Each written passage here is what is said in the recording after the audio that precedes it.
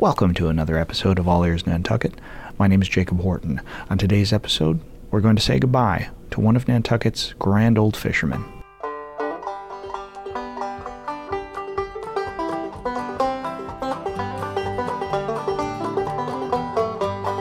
...2003, and I'm interviewing Phil Grant today. First of all, you're a Nantucket native, right? This is Betsy Tyler, and I am interviewing Phil Grant. Today is September the 12th, 2013. 12?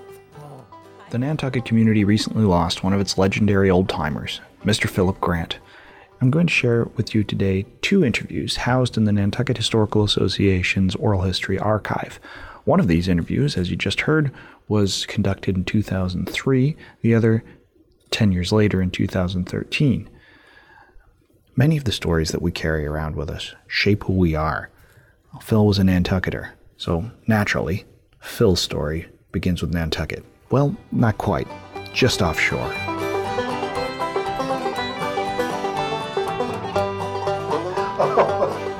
Yeah, I think his name was David. He was a sailmaker on a Scottish merchant ship out of Edinburgh, and he was shipwrecked on the Old Man Shoal. And being a Scotchman, he decided that he'd best wear his best clothing. So he put on his kilts and so forth and swam ashore. It was quite a swim. It was probably 10, 12 miles.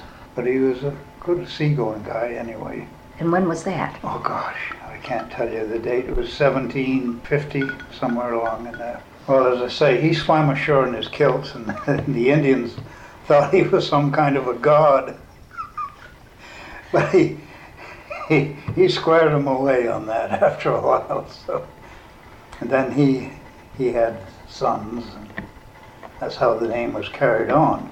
So tell about, there was Charles, and then your grandfather. Charles was my great-grandfather, and he was the most successful whaling master in the world, no less. He made more money and he had his pick of the crews because he was very democratic with them.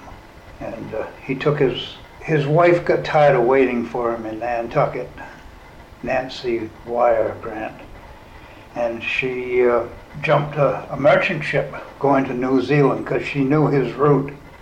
So she was down in Auckland waiting for him when he came in. And old Charles, I'll tell you, was quite surprised. Guess so. That's a Nantucket woman for you. So she was considered one of the first women to go to sea with her husbands. And did she have babies on board? All three. And then there was my grandfather, George.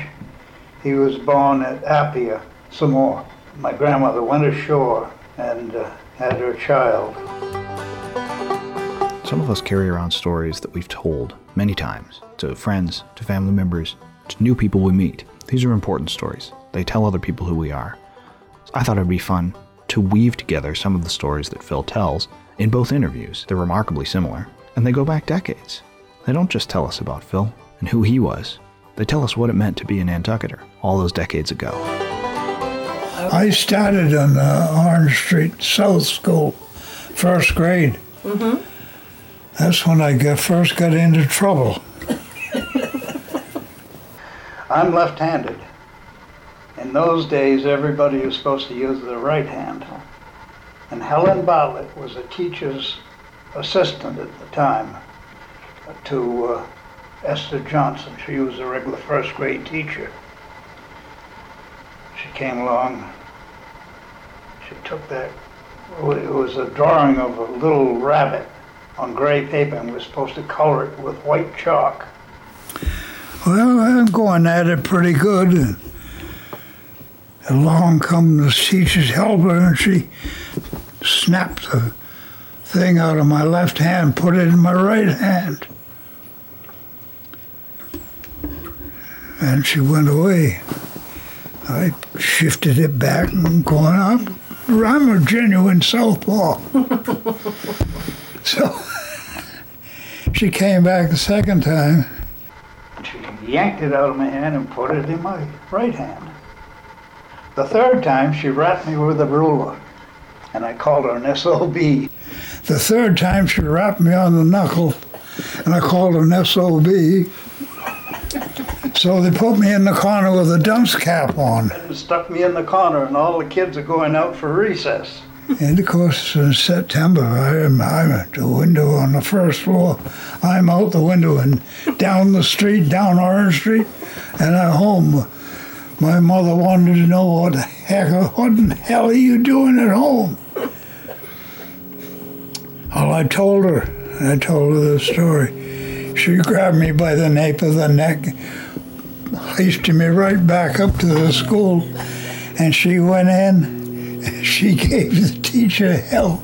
Said, look here, he's left-handed and he'll stay left-handed. Of course, my mother was left-handed also. So I gather you were not a conformist type child. No, I've always been independent. So Phil was in first grade in the 1920s, when the Second World War came along. He was fighting age. As a Nantucketer and a son of seaworthy folk, naturally he was in the Navy. He fought in the Pacific Theater. One of his most vivid memories of the war. Where were you when they bombed Hiroshima? God, I got to stop to think.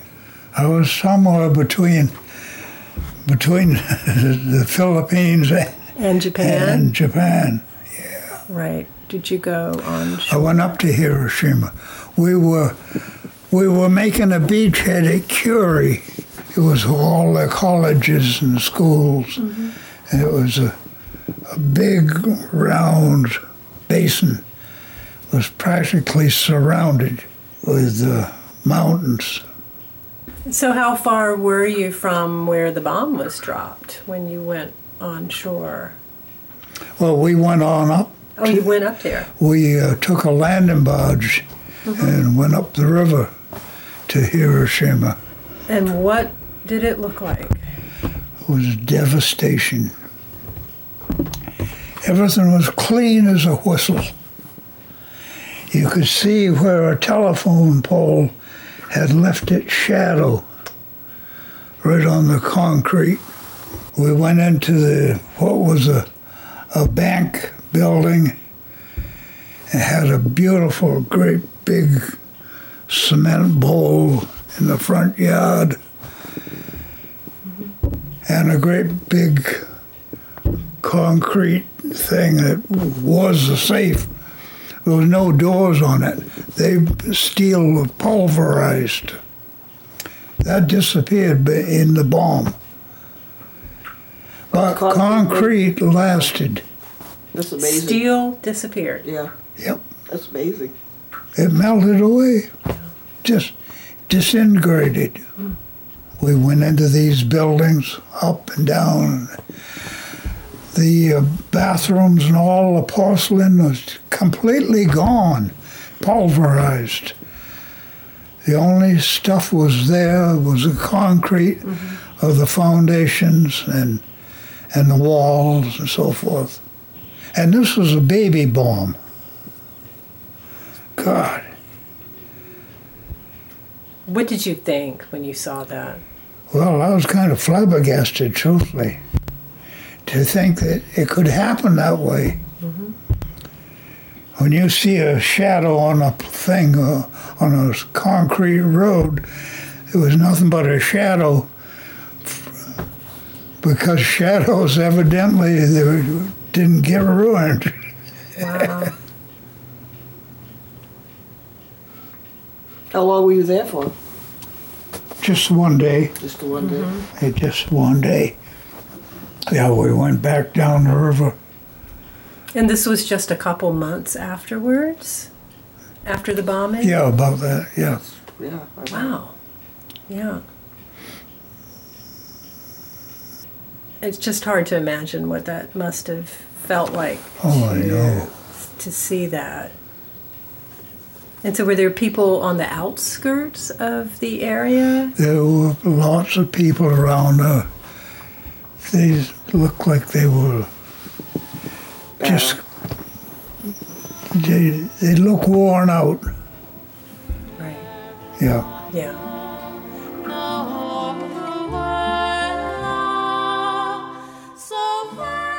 After the war, Phil returned to what he knew best, Nantucket, and fishing. He ran a fish market, and he opened a clam bar. he ran it with his daughters. Well, I'll tell you, it was quite successful. So you caught them and you sold them?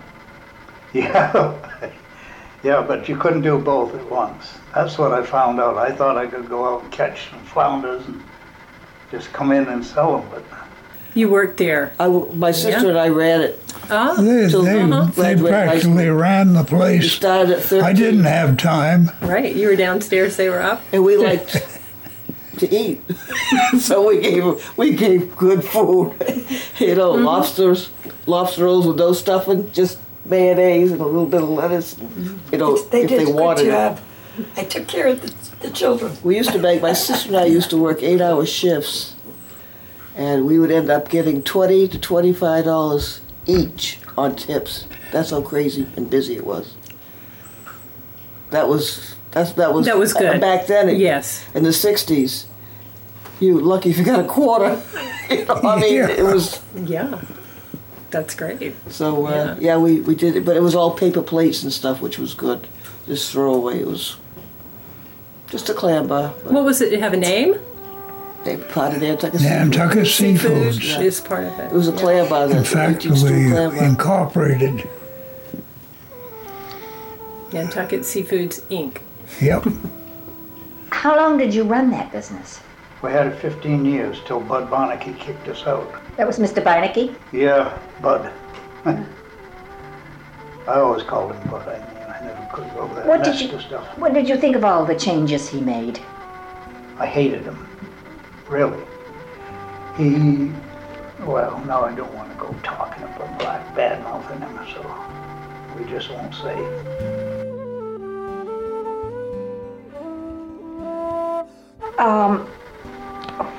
You've seen the island change a lot.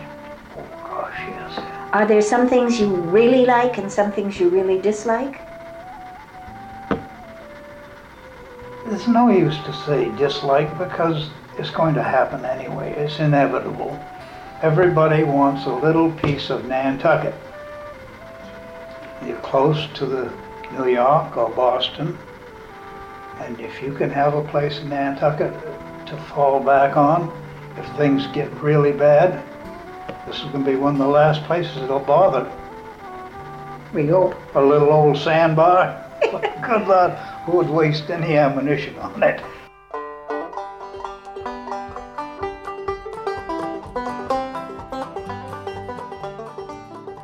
I never had the opportunity to meet Phil Grant, personally. I got to know him through these two interviews. Believe me, there's a lot more to those interviews than what I shared here today. I just wanted to take a moment to say thank you to Phil and his family for sharing their time and sharing their stories with the Nantucket Historical Association. The full interviews are available at the archive on Fair Street, and they're available online at nha.org. Thanks for listening. I've been your host, Jacob Horton, and I hope you'll join me again on another episode of All Ears Nantucket. Goodbye, Phil.